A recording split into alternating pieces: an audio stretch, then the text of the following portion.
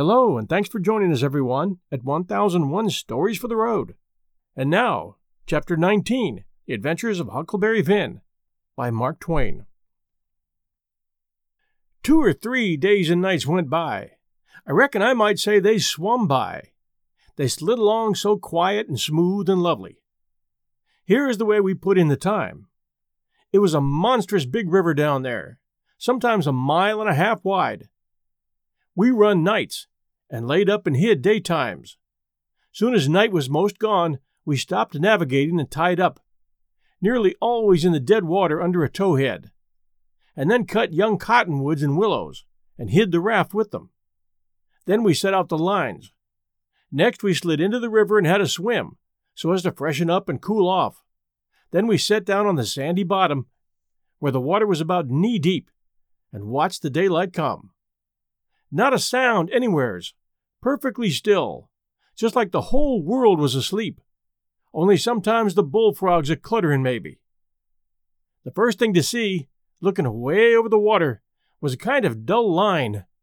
That was the woods on the other side. You couldn't make nothing else out. Then a pale place in the sky, then more paleness spreading around. Then the river softened up away off, and weren't black any more, but gray. You could see little dark spots drifting along ever so far away, trading scows and such things, and long black streaks, rafts. Sometimes you could hear a sweep creaking, or jumbled up voices. It was so still, and sounds come so far. And by, you could see a streak on the water, which you knew by the look of the streak that there's a snag there in a swift current which breaks on it and makes that streak look that way. And you see the mist curl up off the water, and the east reddens up, and the river, and you make out a log cabin in the edge of the woods, away on the bank on the other side of the river, being a woodyard likely, and piled by them cheats so you can throw a dog through it anywheres.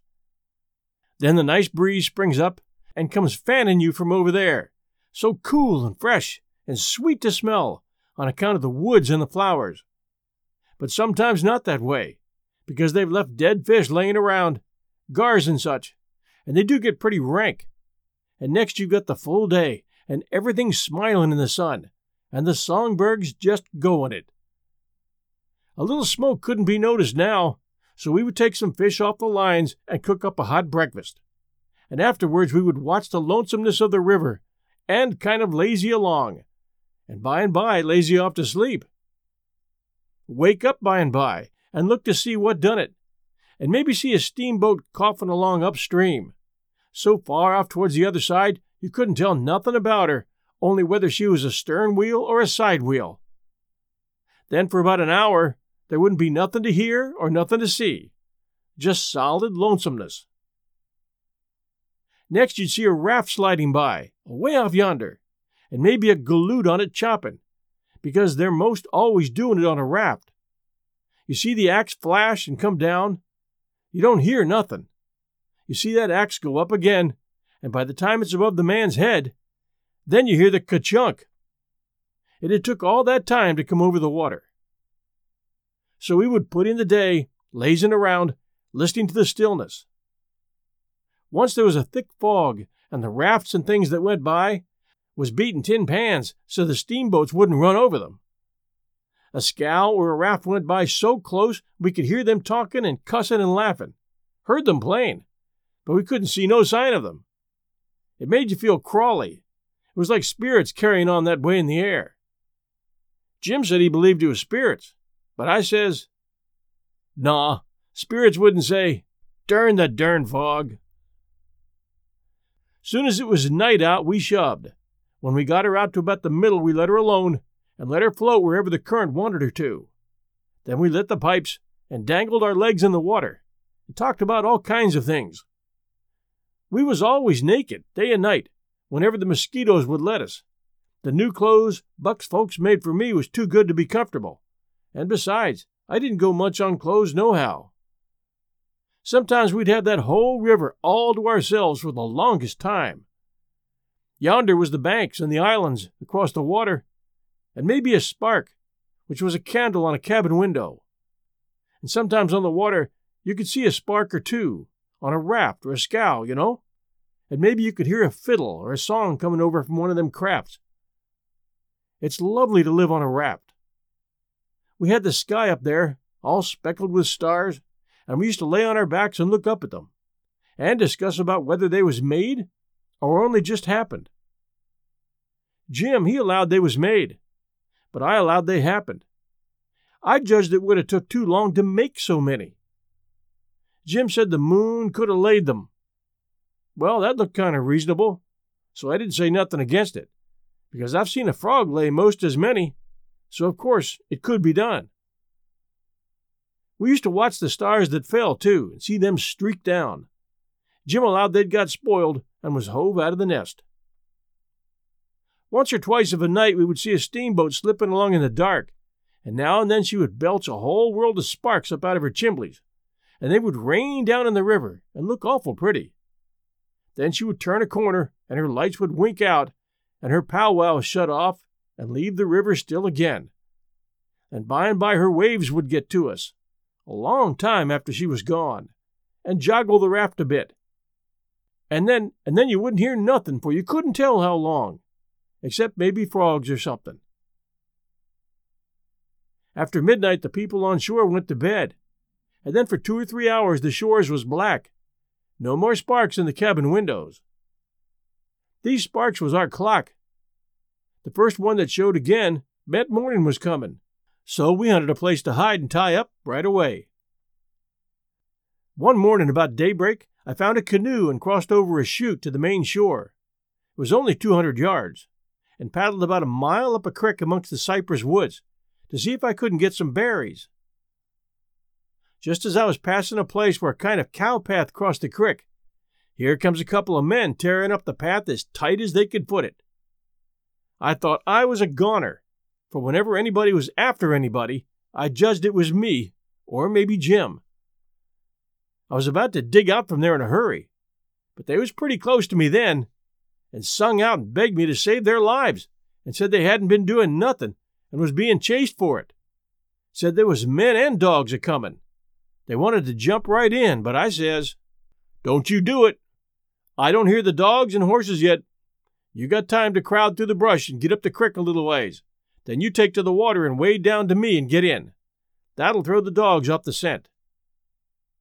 Well, they done it, and as soon as they was aboard, I lit out for our towhead, and in about 5 or 10 minutes we heard the dogs and the men away off shouting.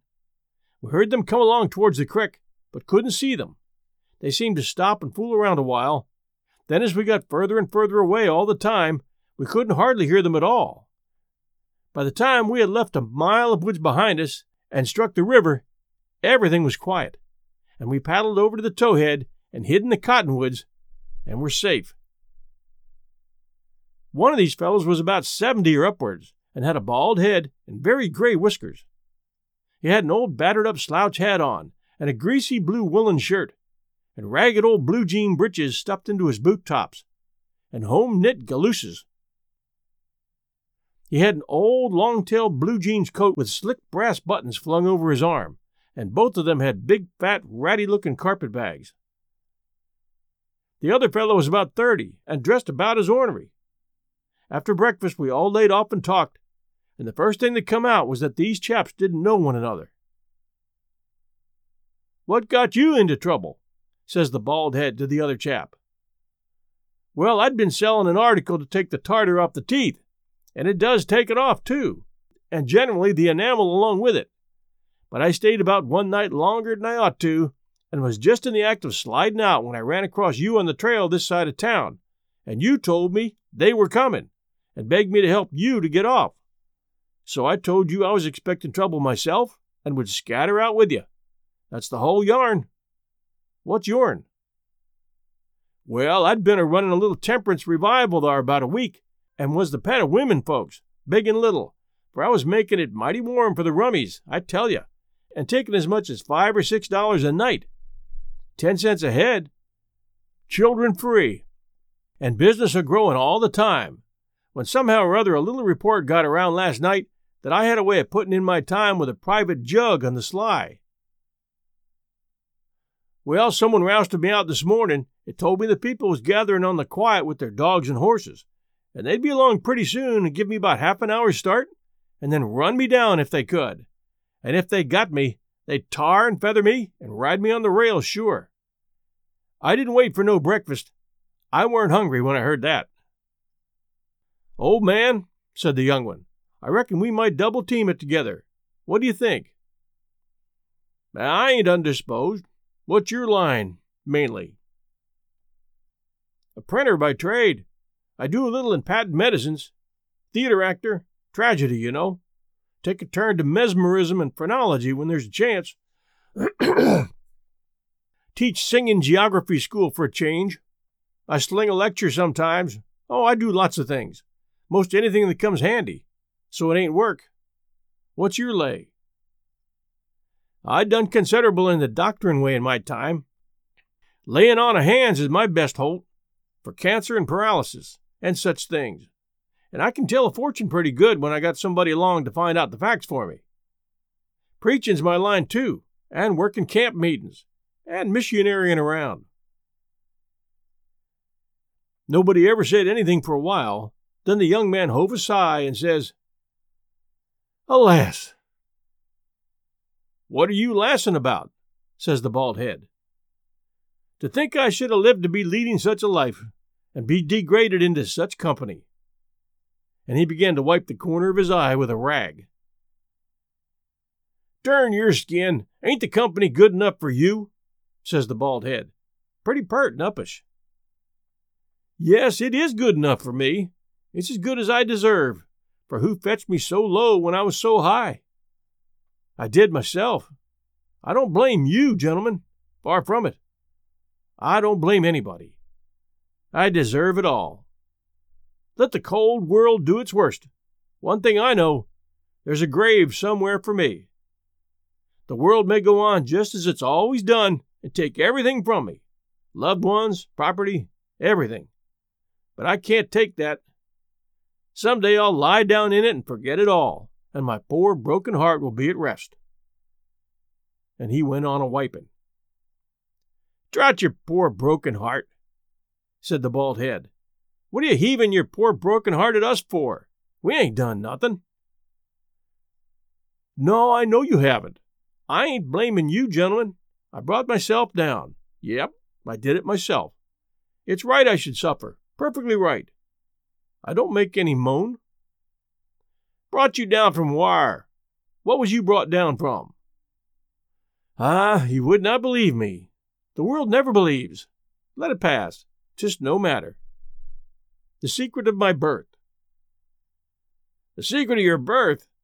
Do you mean to say—" "Gentlemen," says the young man, very solemn, "I will reveal it to you, for I feel I may have confidence in you. By rights, I am a duke." Jim's eyes bugged out when he heard that, and reckon mine did too. Then the bald head says, "Nah, you can't mean it." "Yes, my great-grandfather, eldest son of the Duke of Bridgewater, fled to this country about the end of the last century to breathe the pure air of freedom, married here, and died, leaving a son, his own father dying about the same time. The second son of the late Duke seized the titles and estates.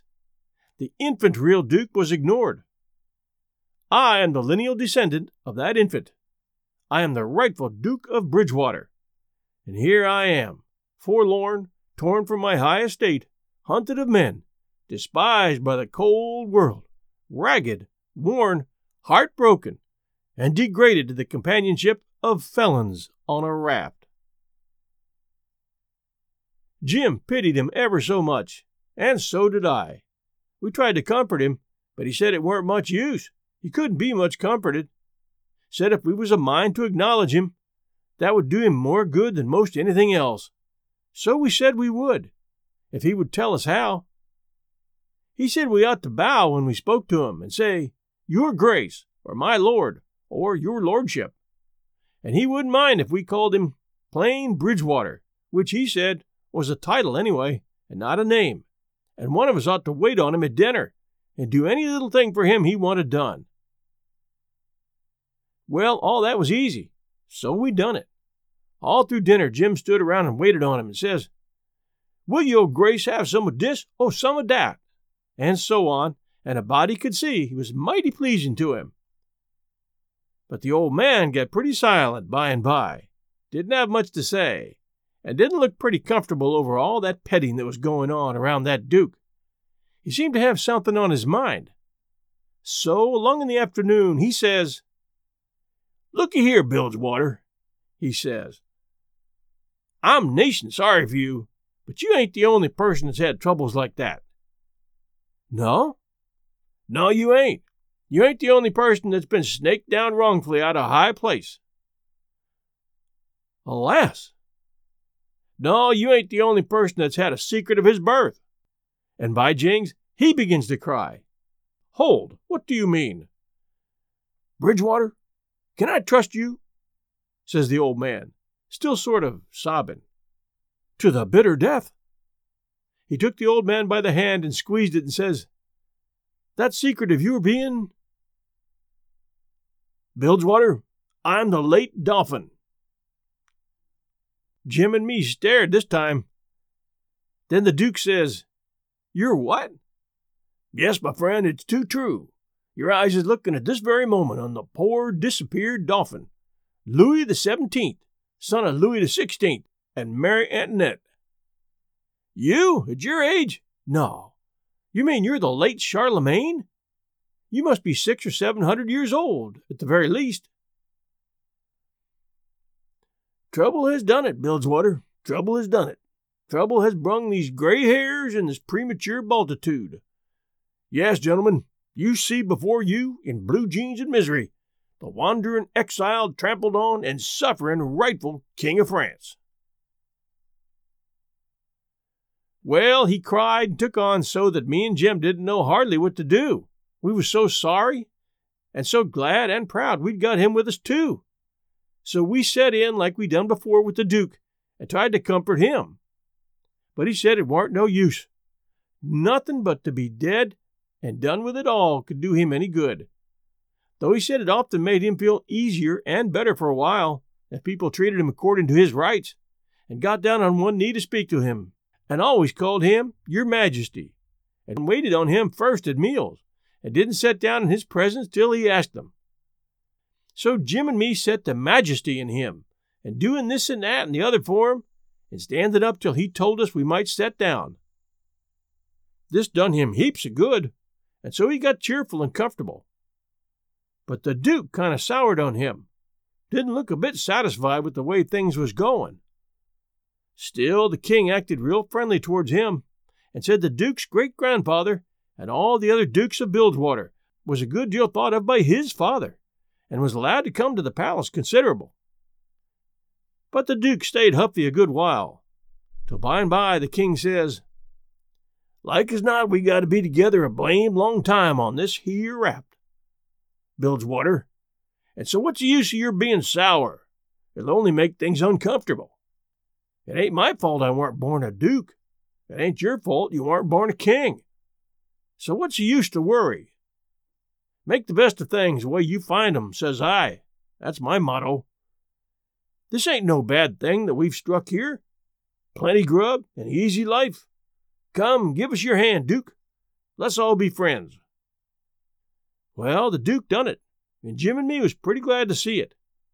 It took away all the uncomfortableness, and we felt mighty good over it, because it would have been a miserable business to have any unfriendliness on the raft. For what you want, above all things, on a raft, is for everybody to be satisfied and feel right and kind toward the others. It didn't take me long to make up my mind that these liars weren't no kings nor dukes at all, but just low-down humbugs and frauds. But I never said nothing, never let on, kept it to myself. It's the best way.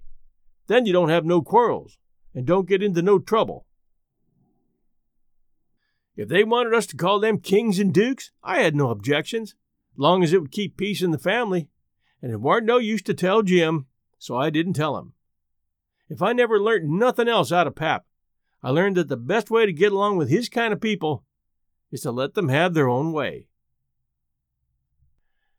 They asked us considerable many questions. Wanted to know what we covered up the raft that way for, and laid by in the daytime instead of running. Was Jim a runaway? Says I, goodness sakes. Would a runaway run south? No, they allowed he wouldn't. I had to account for things some way, so I says, my folks was living in Pike County in Missouri, where I was born, and they all died off but me and Pa and my brother Ike. Pa, he allowed me to break up and go down and live with Uncle Ben, who's got a little one-horse place on the river, 44 miles below Orleans. Pa was pretty poor and had some debts, so when he squared up, there weren't nothing left but $16 and our slave, Jim. That weren't enough to take us 1,400 miles, deck passage, nor no other way. Well, when the river rose, Pa had a streak of luck one day. He catched this piece of raft, so we reckoned we'd go down to Orleans on it. Pa's luck didn't hold out. A steamboat run over the forward corner of the raft one night, and we all went overboard and dove under the wheel. Jim and me come up all right, but Pa was drunk, and Ike was only 4 years old, so they never come up no more. Well, for the next day or two, we had considerable trouble, because people was always coming out in skiffs and trying to take Jim away from me, saying they believed he was a runaway slave. We don't run daytimes no more now. Nights, they don't bother us. The Duke says, leave me alone to cipher out a way so we can run in the daytime if we want to. I'll think the thing over. I'll invent a plan that'll fix it. We'll let it alone for today, because of course we don't want to go by that town yonder in daylight. It mightn't be healthy. Towards night it begun to darken up and look like rain. The heat lightning was squirting around low in the sky, and the leaves was beginning to shiver. It was going to be pretty ugly. It was easy to see that. So the Duke and the King went to overhauling our wigwam to see what the beds was like. My bed was a straw tick, better than Jim's, which was a corn shuck tick. There's always cobs round about in a shuck tick, and they poke into you and hurt. When you roll over, the dry shucks sound like you was rolling over in a pile of dead leaves. It makes such a rustling that you wake up. Well, the Duke allowed he would take my bed, but the King allowed he wouldn't. He says, I should have reckoned the difference in rank would have suggested to you that a corn shuck bed wasn't just fitting for me to sleep on. Your Grace, I'll take the shuck bed yourself. Jim and me was in a sweat again for a minute, being afraid there was going to be some more trouble amongst them.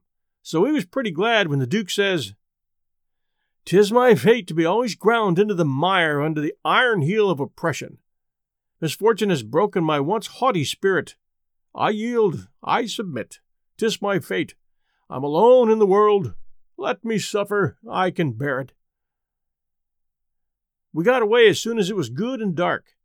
The King told us to stand well out towards the middle of the river, and not show a light till we got a long ways below the town. We come in sight of the little bunch of lights by and by, that was the town, you know, and slid by, about a half mile out, all right. When we was 3/4 of a mile below, we hoisted up our signal lantern, and about 10 o'clock it come on to rain and blow and thunder and lighten like everything. So the King told us to both stay on watch till the weather got better. Then him and the Duke crawled into the wigwam and turned in for the night. It was my watch below till 12, but I wouldn't have turned in anyway if I'd have had a bed, because a body don't see such a storm as that every day in the week, not by a long sight. My souls, how the wind did scream along, and every second or two there'd come a glare that lit up the whitecaps for half a mile around, and you see the islands looking dusty through the rain, and the trees thrashing around in the wind. Then comes an H-whack, bum-bum, bum, bum, bum, and the thunder would go rumbling and grumbling away, and quit. And then rip comes another flash, and another sockdolliger. The waves most washed me off the raft sometimes, but I hadn't any clothes on, and I didn't mind. We didn't have no trouble about snags. The lightning was glaring and fluttering around so constant that we could see them pretty soon enough to throw her head this way or that and miss them. I had the middle watch, you know, but I was pretty sleepy by that time, so Jim he said he'd stand the first half of it for me. He was always mighty good that way, Jim was. I crawled into the wigwam, but the King and the Duke had their legs sprawled around, so there weren't no show for me, so I laid outside. I didn't mind the rain because it was warm, and the waves weren't running so high now. About 2, they came up again, though, and Jim was going to call me, but he changed his mind because he reckoned they weren't high enough yet to do any harm. But he was mistaken about that, for pretty soon, all of a sudden, along comes a regular ripper and washed me overboard. It most killed Jim a-laughing. He was the easiest guy to laugh that ever was, anyway. I took the watch, and Jim he laid down and snored away. And by the storm let up for good and all, and the first cabin light that showed, I rousted him out, and we slid the raft into hiding quarters for the day. The king got out an old ratty deck of cards after breakfast, and him and the Duke played 7-up for a while, 5 cents a game. Then they got tired of it, and allowed they would lay out a campaign, as they called it. The Duke went down into his carpet bag and fetched up a lot of little printed bills and read them out loud. One bill said, "The celebrated Dr. Armand de Montauban of Paris would lecture on the science of phrenology at such and such a place on the blank day of blank at 10 cents admission, and furnish charts of character at 25 cents apiece." The Duke said that was him. In another bill, he was the world-renowned Shakespearean tragedian, Garrick the Younger of Drury Lane, London. In other bills, he had a lot of other names and done other wonderful things, like finding water and gold with a divining rod, dissipating witch spells, and so on. And by he says, "But the histrionic muse is the darling. Have you ever trod the boards, royalty?" "No," says the king. "You shall, then, before you're 3 days older, fallen grandeur," says the Duke. "The first good town we come to, we'll hire a hall and do the sword fight in Richard III, and the balcony scene in Romeo and Juliet. How does that strike you?" "I'm in, up to the hub, for anything that'll pay, Bilgewater.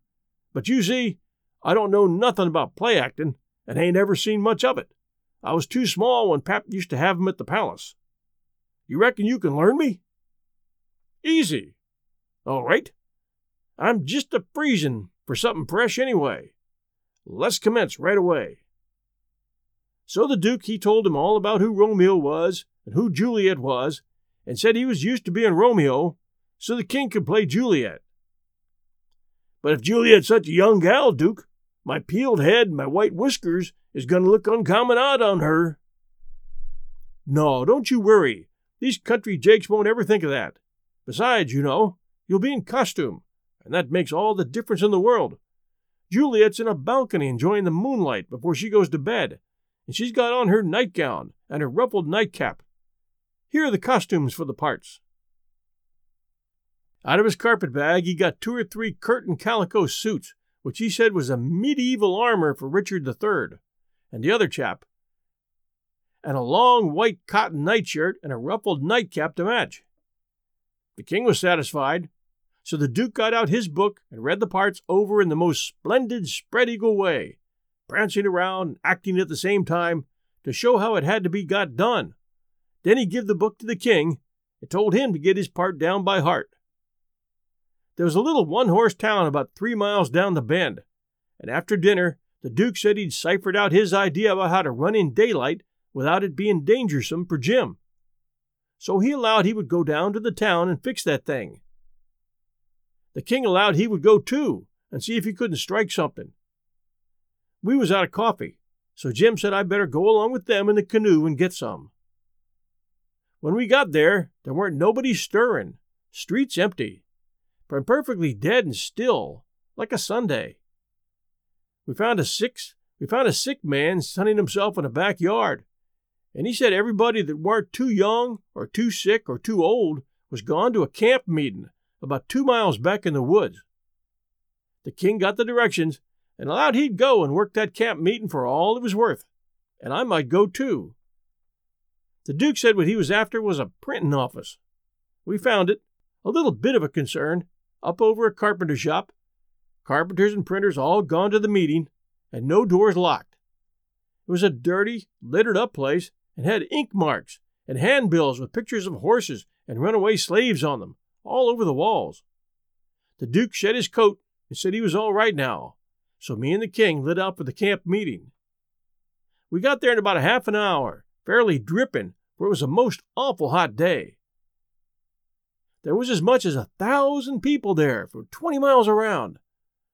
The woods was full of teams and wagons hitched everywheres, feeding out of the wagon troughs and stomping to keep off the flies. There was sheds made out of poles and roofed over with branches, where they had lemonade and gingerbread to sell, and piles of watermelons and green corn and such like. The preaching was going on under the same kind of sheds, only they was bigger and held crowds of people. The benches was made out of outside slabs of logs with holes bored in the round side to drive sticks into 'em for legs. They didn't have no backs. The preachers had high platforms to stand on at one end of the sheds. The women had on sunbonnets, and some had on linsey-woolsey frocks, some gingham ones, and a few of the young ones had on calico. Some of the young men was barefooted, and some of the children didn't have on any clothes but just a tow linen shirt. Some of the old women was knitting, and some of the young folks was courting on the sly. The first shed we come to, the preacher was lining out a hymn. He lined out 2 lines, everybody sung it, and it was kind of grand to hear it. There was so many of them, and they done it in such a rousing way. Then he lined out 2 more for them to sing, and so on. The people woke up more and more, and sung louder and louder, and towards the end some began to groan, and some began to shout. Then the preacher begun to preach, and begun in earnest too, and went weaving first to one side of the platform, and then the other, and then a-leaning down over the front of it, with his arms and body going all the time, and shouting his words out with all his might. And every now and then he would hold up his Bible and spread it open, and kind of pass it around this way and that, shouting, "It's the brazen serpent in the wilderness. Look upon it and live." And people would shout out, "Glory! Amen!" And so he went on, and the people groaning and crying and saying, "Amen." "Oh, come to the mourner's bench. Come, black with sin. Amen. Come, sick and sore. Amen. Come, lame and halt and blind. Come, poor and needy, sunk in shame. Come, all that's worn and soiled and suffering. Come with a broken spirit. Come with a contrite heart. Come in your rags and sin and dirt. The waters that cleanse is free. The door of heaven stands open. Oh, enter in and be at rest. Amen. Glory, glory, hallelujah." And so on. You couldn't make out what the preacher said any more on account of the shouting and crying now. Folks got up everywheres in the crowd and worked their way just by main strength to the mourner's bench, with the tears running down their faces. And when all the mourners had got up there to the front benches in the crowd, they sung and shouted and flung themselves down on the straw, just crazy and wild. Well, the first I knowed, the king got it going, and you could hear him over everybody. And next he went a-charging on up to the platform. And the preacher, he begged him to speak to the people, and he done it. He told them he was a pirate, been a pirate for 30 years out in the Indian Ocean, and his crew was thinned out considerable last spring in a fight, and he was home now to take out some fresh men, and thanks to goodness he'd been robbed last night and put ashore off a steamboat without a cent, and he was glad of it, as it was the blessedest thing that ever happened to him, because he was a changed man now, and happy for the first time in his life. And poor as he was a-going to start right off and work his way back to the Indian Ocean, and put in the rest of his life trying to turn the pirates into the true path, for he could do it better than anybody else, being acquainted with all the pirate crews in that ocean, and though it would take him a long time to get there without money, he would get there anyway. And every time he convinced a pirate, he would say to him, "Don't you thank me? Don't you give me no credit. It all belongs to them dear people in Pokeville Camp Meeting, natural brothers and benefactors of the race, and that dear preacher there, the truest friend a pirate ever had." And then he busted into tears. And so did everybody. Then somebody sings out, "Take up a collection for him! Take up a collection!" Well, half a dozen made a jump to do it, but somebody sings out, "Let him pass the hat around!" Then everybody said it, and the preacher too. So the king went all through the crowd with his hat swabbing his eyes, and blessing the people, and praising them and thanking them for being so good to the poor pirates away off there. And every little while the prettiest kind of girls, with tears running down their cheeks, would up and ask him would he let them kiss him for to remember him by. And he always done it. And some of them he hugged, and kissed as many as 5 or 6 times. And he was invited to stay a week, and everybody wanted him to live in their houses, and said they'd think it was an honor. But he said as this was the last day of the camp meeting, he couldn't do no good. And besides, he was in a sweat to get back to the Indian Ocean right off and get to work on the pirates. When we got back to the raft and he come to count up, he found he'd collected $87.65. And then he'd fetched away a 3-gallon jug of whiskey, too, that he found under a wagon when he was starting home to the woods. The king said, take it all around, it laid over any day he'd ever put in the missionary line. He said it weren't no use talking. Heathens don't amount to shucks alongside of pirates to work a camp meeting with.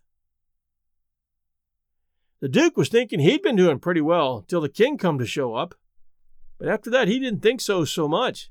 He had set up and printed off 2 little jobs for farmers in that printing office, horse bills, and took the money, $4. And he had got in $10 worth of advertisements for the paper, which he said he'd put in for $4 if they'd pay in advance.